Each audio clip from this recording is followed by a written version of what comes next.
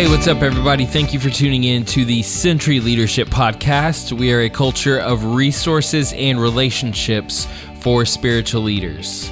My name is Jordan Matthew Ward, and today we have a very, very special treat for you guys. So back during the Century Leadership Conference in April of 2017, our director, Darren Pilcher, got to sit down on stage with Pastor Jim Cymbala to ask him some very important and thought-provoking questions within the realm of spiritual leadership. Pastor Jim and his family are located up in Brooklyn, New York, where he is the head pastor of Brooklyn Tabernacle. He's been pastoring since 1971, when Brooklyn Tabernacle started as a church of less than 30 people, which has now grown to over 16,000. Pastor Cymbala has also written numerous amazing books, most of which are on the topic of Christian living. Now, if this is your first time tuning in with us, you may be asking yourself, what is Century Leadership all about? Century Leadership was born in 2013 with a simple but bold vision: build leaders for the next 100 years.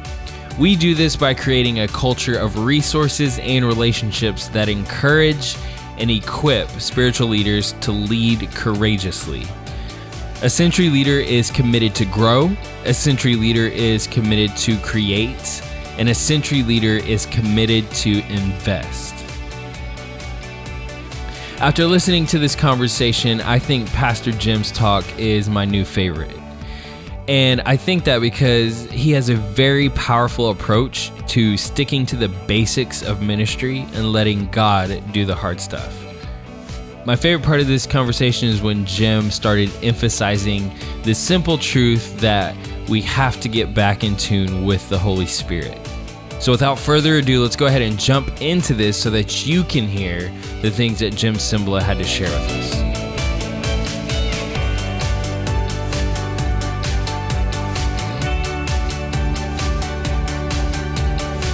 Pastor, what a joy to have you with us and to spend a little time with us today. Great to be here. Good morning, everybody.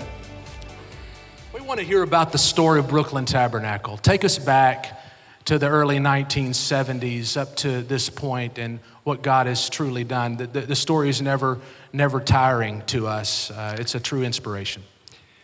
Well, as you mentioned, I was born and raised in Brooklyn. My dad started drinking when I was about 12 years old and was an alcoholic, full-blown, lost his job for about 22 years. So my house was a hellish place to be a lot of times. Couldn't bring friends there because he got vulgar, nasty, aggressive when he drank. That put me out in the streets and the playgrounds, so basketball was my love. I became an all-city basketball player at Erasmus Hall High School, which was the largest high school in America then, 7,800 students. And Barbra Streisand went there the year before me, but she couldn't play basketball, so let's not go into that. But anyway, I went to college, first at the Naval Academy, then I went to basketball. I played basketball at the University of Rhode Island, played in an NCAA tournament. And that was my life, and then I went in the business world, as you said. But then God began to deal with me and my wife, and through a long series of events, we ended up in downtown Brooklyn in this rundown building you referenced with less than 20 people. No crack then, but lots of heroin, which we're seeing a resurgence of now. And lots of alcoholism, prostitution on either corner, 1 block away as you left our building. It was so depressing a situation with the handful of people we inherited, and some of them were certifiable, it seemed, and didn't know what to do. We didn't want to go to church on Sunday, and that's not good when you're the pastor. You all understand that, right? But it's very discouraging. But breakthroughs with God along the way, an experience that I mentioned in Fresh Wind, Fresh Fire on a boat in Florida, where the Lord made real to me at least the path that he wanted me to take, and Carol, And we began to stress the prayer meeting as the barometer of the church, as the engine, as Spurgeon called it, the engine of the church, that would drive and produce spiritual results rather than just numbers, because you can today in America get numbers without God anywhere near it. And we couldn't do that in downtown Brooklyn because it's not in the culture to go to church where we were. So we slowly, surely, preaching, praying, plotting, battles, mountains, valleys. Hey, that's the ministry, right? It's just one problem after another, and God comes along and helps you. So it grew, and we went to different buildings, and now we're in a building. I was just sharing back in the green room. We're in a building. It's a theater that was built in 1917. We've been there 15 years. 4,100 seats when it was built. It was the largest theater in North America when it was built. And we restored it to the way it looked like in 1943 because we were thinking about making it a church, but my wife and I and other leadership said, hey, it is what it is. It's a theater, so let's just make it what it was. And we meet every Sunday, yesterday, 9, 11, and 1. And my wife's choir, she's the really talented one. She can't read or write music. She's won 6 Grammy Awards with her choir. And at the next to the last presidential inauguration, the choir made up of downtown Brooklyn, New York City people, doctors and lawyers next to former crack addicts and you name it. They sang in front of 1 billion people at that inauguration. And they sang yesterday, really were a great blessing. And my wife still can't read or write music. And the joke in our church is she doesn't know what she's doing. She just keeps doing it every Sunday, which is a real blessing to us. So learned a lot, made a lot of mistakes. There's nothing probably that anybody in this room has faced or is facing that I couldn't empathize with. And that's why I usually don't push my body too many places with the stress that's already on me in New York and traveling overseas. But to talk to ministers, that's another thing. Because like priests, like people, it's hard being a pastor. And I'm here to encourage you as best I can today. That's beautiful. You know, our theme is now.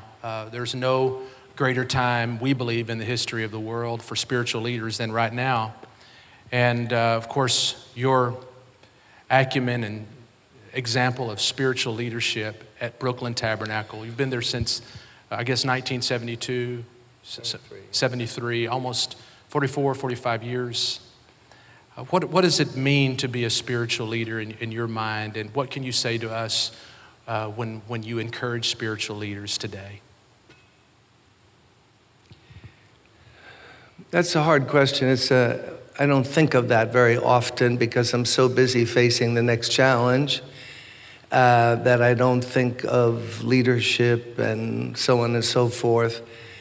I'm a reactor in the sense of, I think I could prove that in the book of Acts, Paul, the apostles, they were reactors to what God was doing.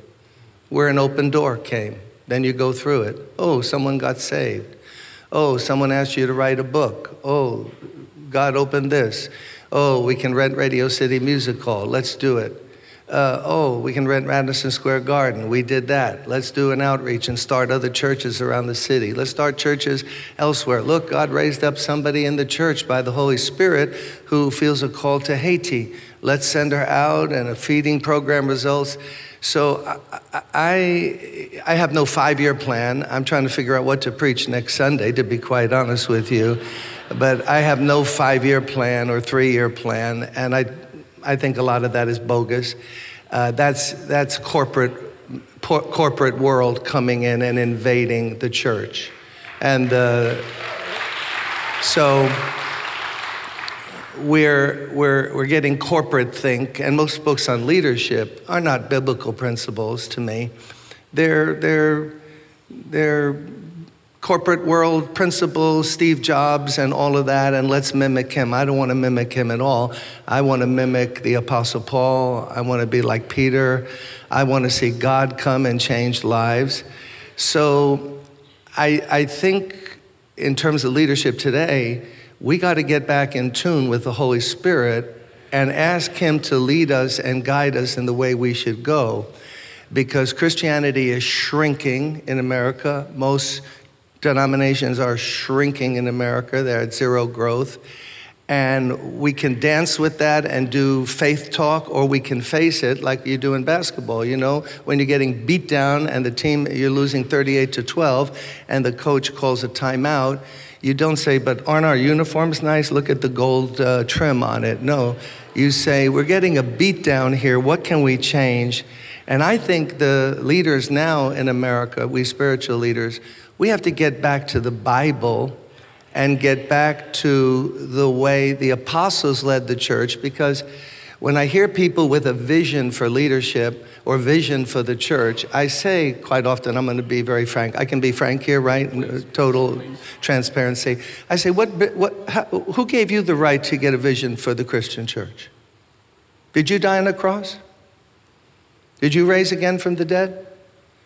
No, you didn't. So Jesus is the head of the church, and he put the Holy Spirit in charge. The only one supposed to be running the Brooklyn Tabernacle is not Jim Cymbal. It's supposed to be the Holy Spirit. Because Jesus, yeah, let's all say amen to that, I think. So Jesus put the Holy Spirit in charge of the church. We need to hear from him, be led by the word of God, and be the kind of leaders that Paul and Peter and James and John were.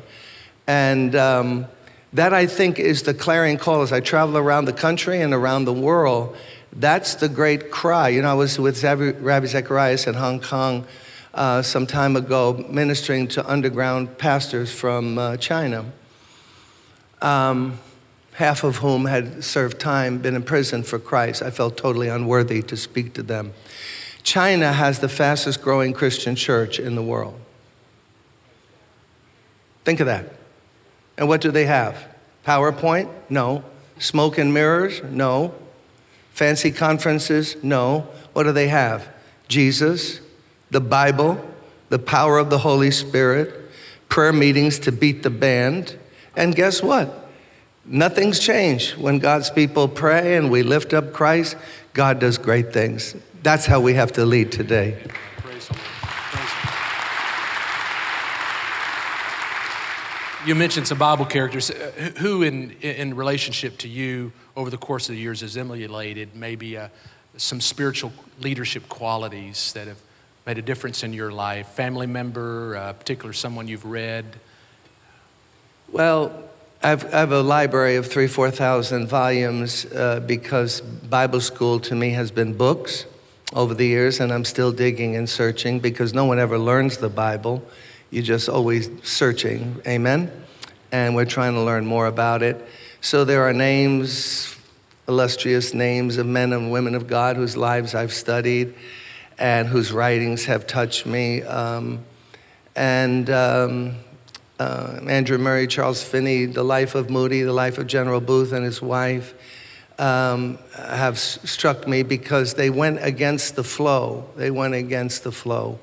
They broke into areas in God and set a new paradigm of spiritual leadership.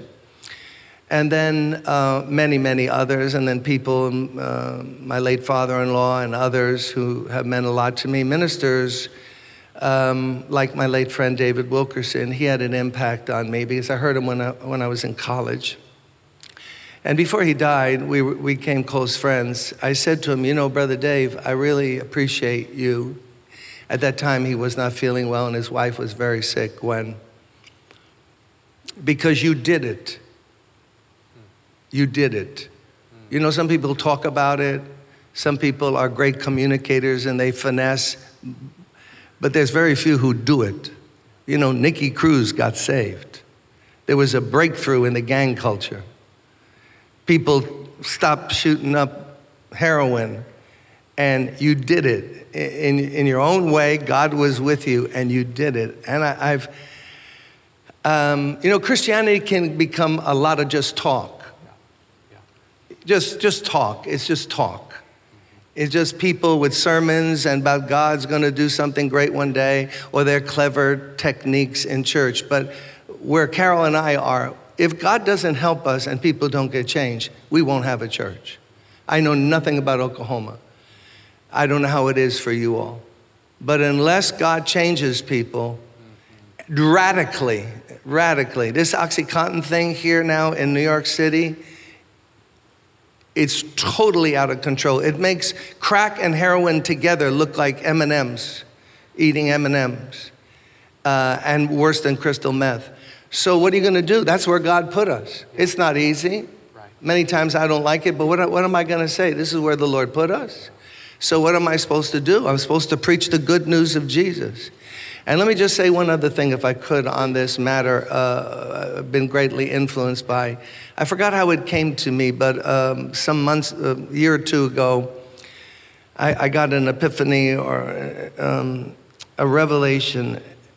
If you and I preach Jesus, the Holy Spirit will come and help us in ways you can't understand. Jesus. The gospel that's in the book of Acts, not the gospel possibly you and I heard growing up. Certainly not what I heard growing up. That was a mixture of a lot of stuff. But the pure gospel of Jesus, if you and I preach that, the Holy Spirit will come and help us. It's incredible. Now, if I project myself forward when I speak, if I have, some ego thing going where Jim Cymbala, I want to project how clever I am, how smart I am, what a great leader I am, how I know so much, the Holy Spirit will totally back away. Now I'm on my own because the Holy Spirit was sent to only glorify Christ. Jesus said, when he comes, he will glorify me. So the moment I glorify myself in some subtle way, and this is like a drug, this microphone. You can I know people in New York, they have 10 people for the last 40 years. They don't care. As long as they can hear themselves talk every Sunday, they're very content. But if you want to really see something get done by the power of God, right? Now, if I project the Brooklyn Tabernacle, again, the Holy Spirit will just say, no, I'm done with you. You're on your own now. You talk. I didn't come to glorify Brooklyn Tabernacle or a denomination, or 5-point Calvinism, or Pentecostal distinctives. I was not sent to glorify any of that. I was sent to glorify Jesus. Now, you preach Jesus, I will come and help you. Come on, let's say amen to that. That's the truth.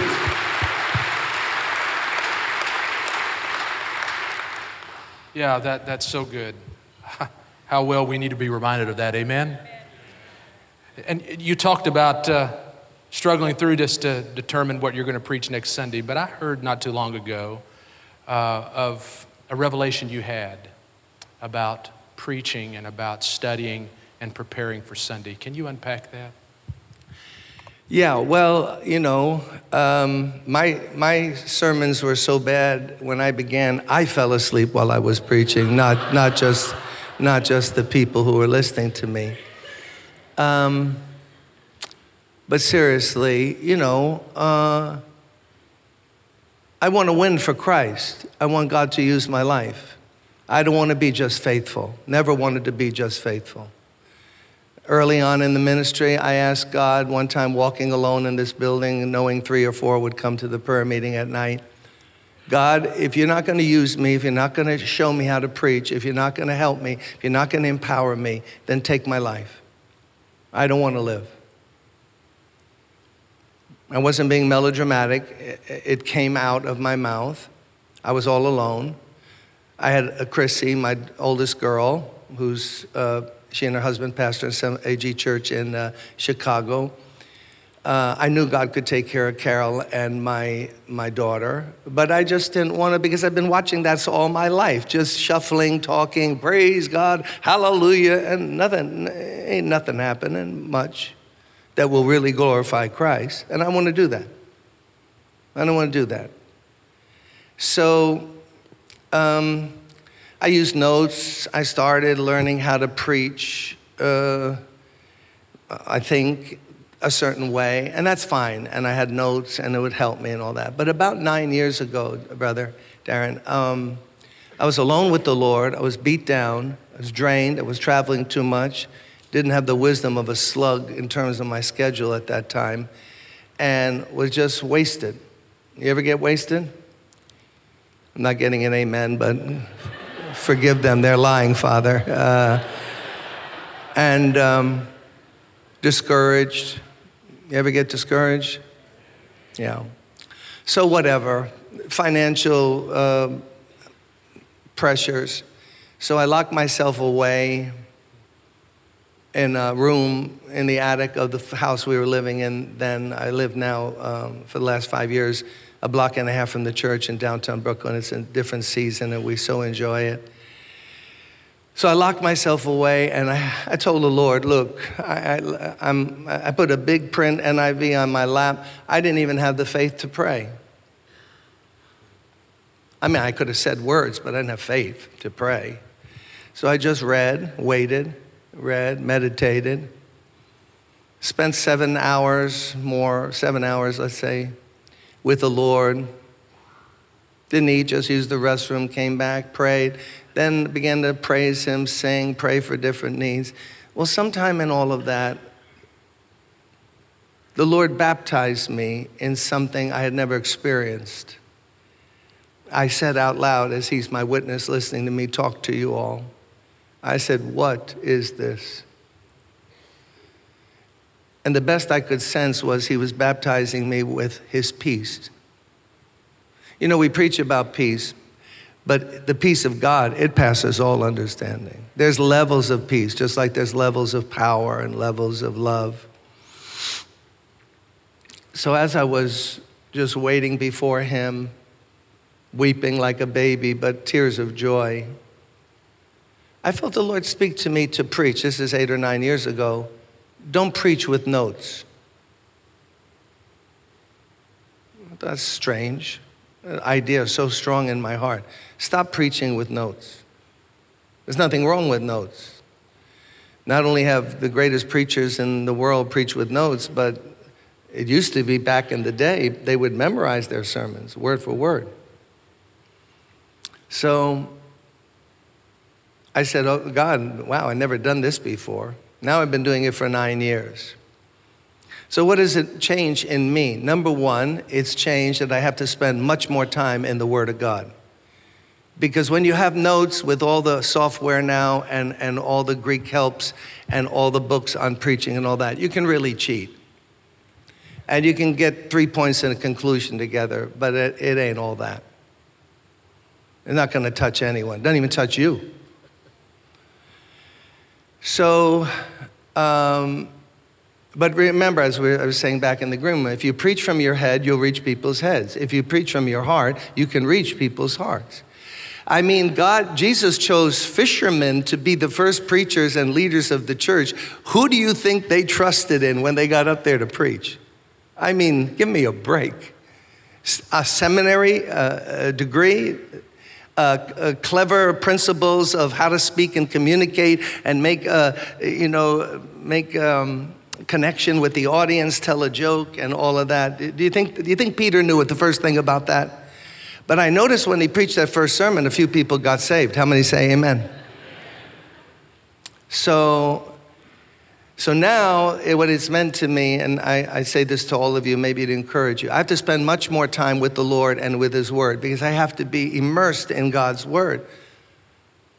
Because I don't know exactly what I'm saying when I get out there. I have a mental idea and I have a text and it'll be up on the screen, sometimes multiple texts, but I have in my heart. But what it's done to me is it's made me to make less points.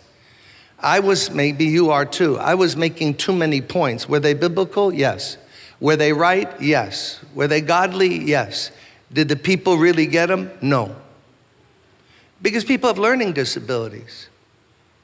I don't know where you are. I'm telling you where I am. People are struggling. They're dropped out of school. They were smoking weed all day long just 2 years ago. So I make less points, but that's better. Because anytime you hear a guy say 0.9, forget that sermon. Nobody's going to remember that. 0.9. I can't remember 1 or 2, right? So I make less points, and it's more on just one theme, which I'm trying to build up and hit and get words from God. Number 2, besides praying more, being with the Lord more and in the Word more, I am totally out there in terms of application. So every time I start, I say, Holy Spirit, whatever you bring to mind, I'm going to say. If you don't want me to say it, see, the hardest part of preaching is application. Look, you can do a little study on the life of Elijah and all of that and principles and all that, but you got to get to Jesus. You got to get to Jesus. Let me say that again, because I want to burn so many sermons I've preached. How could it be how would Peter, James, and John ever preach a sermon about anything else but Jesus? Just tell me how that could happen. Oh no, I'm doing a series in Joshua. Look, do whatever you want, but get to Jesus very quickly, because there's life only in his name. Yeah, am I correct or not? All right, the demons only tremble when you say what? Holy, holy, holy, Creator God, Jehovah Jireh. When do they tremble? At just one name, Jesus.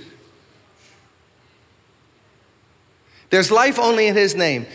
Every other picture of God, Martin Luther said, is of the devil. Every other image or portrayal of God is of the devil, except in the face of Jesus Christ. He is the image, the exact representation of the invisible God. What does God feel about children? Look at Jesus. What does God feel about women? Look at Jesus. What does God feel about Caesar? Look at Jesus. Jesus is our message. There's only life in his name. So I've asked dear friends, some retired and still writing books like Warren Wiersbe, but David Jeremiah, who's speaking for me this Sunday, and Tony Evans and other friends of mine, Ravi Zacharias, we've talked. You can make a beautiful sermon and never get to Jesus. And now there's a guy in the balcony, just tested positive HIV, thinks he has a death sentence, and now he goes home and he heard principles of better living, or how to get along better with your, garage mechanic. Pastor as life coach. You know all the silliness that's invaded the church now. It's very spiritually effeminate. It really is. It doesn't get to the real core. Jesus is our Savior. Jesus is our Lord. Can we say aloud amen to that? So, now, I'm not telling any of you know how to preach. You can out-preach me. But I'm saying whatever our subject, wherever we start, could you please get to Jesus? Could you please? Because everything else, according to Hebrews, is the old covenant. It's all passed away. How in the world is Moses going to help Tito from the Bronx who's smoking weed all day? How in the world would he get help? No, he needs to hear about Jesus, the Spirit, the blood, the cross. He's coming again. Jesus. So, I've simplified my preaching. I think it's better. God will judge that. But we're seeing more fruit. We had during Easter season almost 1,000 people come forward to receive Christ through our Easter presentations. Wait.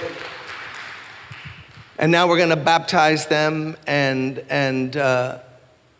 So that thing that God dealt with me about that I'm not recommending to any of you, you have to find out the way God wants you to do it. But here's one thing I want to say.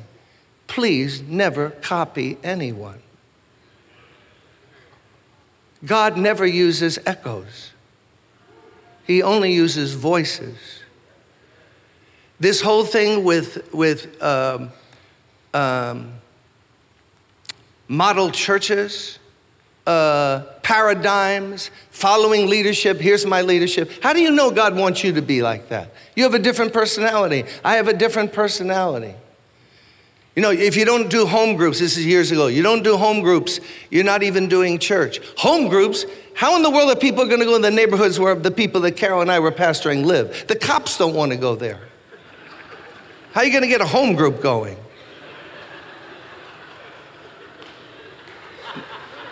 Is that funny? I didn't even know that was funny. Is that funny?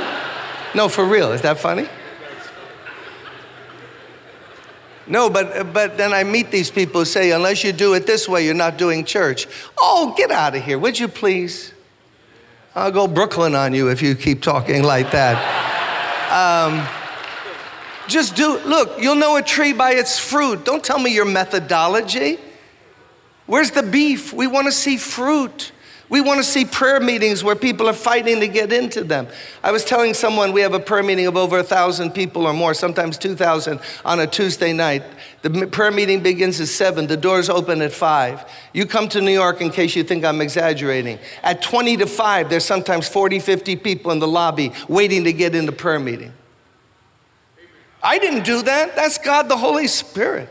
How in the world am I going to get someone to come at 20 to 5 for a meeting at 7 p.m.? I don't have that kind of power or influence or cleverness. We want to see, like Tozer said, am I going too far? It's like Tozer said, if you can, listen, it's like Tozer said, if you can explain a church, something's wrong. If you can explain a church with these little formulas and Mickey Mouse principles that haven't totally invaded the church. That's why, look, because I won't talk about this tonight, but let's talk straight. Can we talk real straight today? Okay. Why do you think most churches don't have prayer meetings? But my house shall be called a house of prayer. And God says Jesus said men ought always to pray and not faint. And God answers prayer and all of that.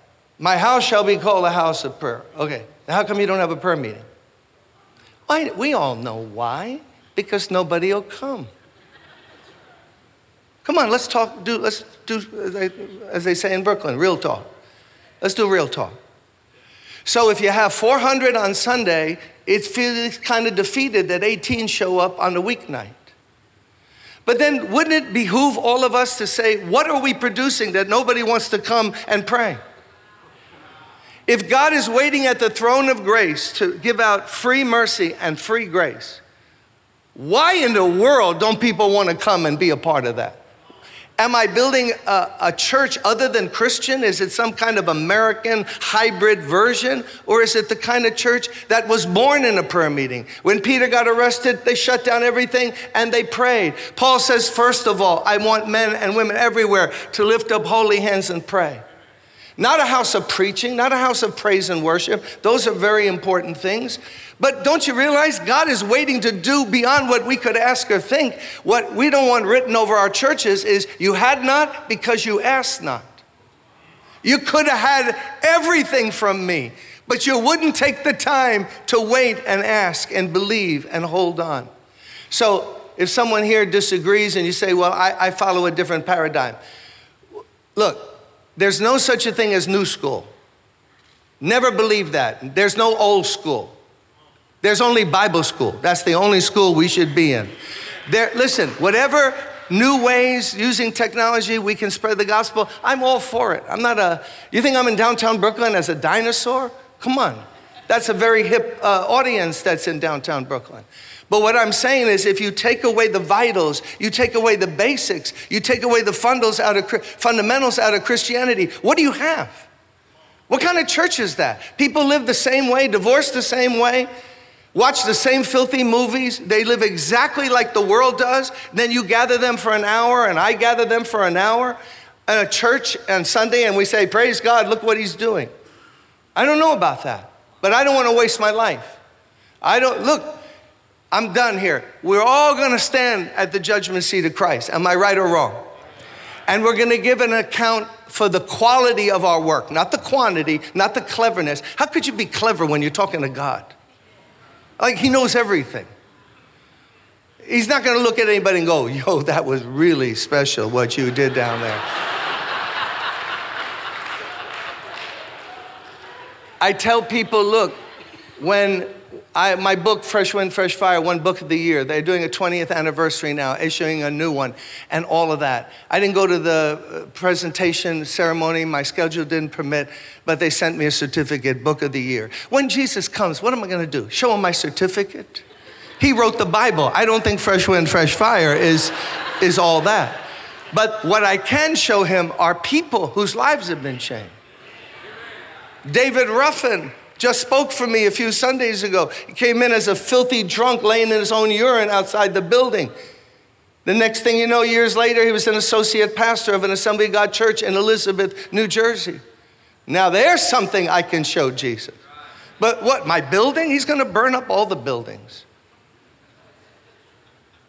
Am I correct or not here? So come on, brothers and sisters, why I'm here today is we could do better. Couldn't God do better through us? How many here, don't you want to preach better? How many want to preach better? Come on, lift up your hand. You want to preach better. I mean, not cleverly.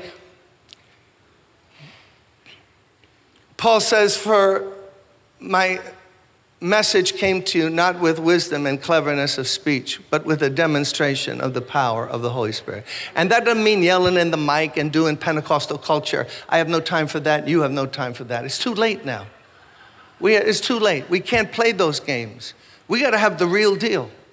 We got to have God. But we don't have to beg him. We don't have to please God, help us. We're representing Christ. He's going to help us. So once again, big thank you up to Pastor Jim Cymbala up in Brooklyn, New York. Thank you for joining us at the Century Leadership Conference of 2017. You were truly a blessing. If you want to connect with us on social media, you can find us on Twitter at Century_Leader. You can also check out Century Leadership on Facebook, as well as visiting our website, centuryleadership.com, for more details. That's it for today's episode. Thank you guys so much for tuning in. I'm your host, Jordan Matthew Ward, signing off. Until next time.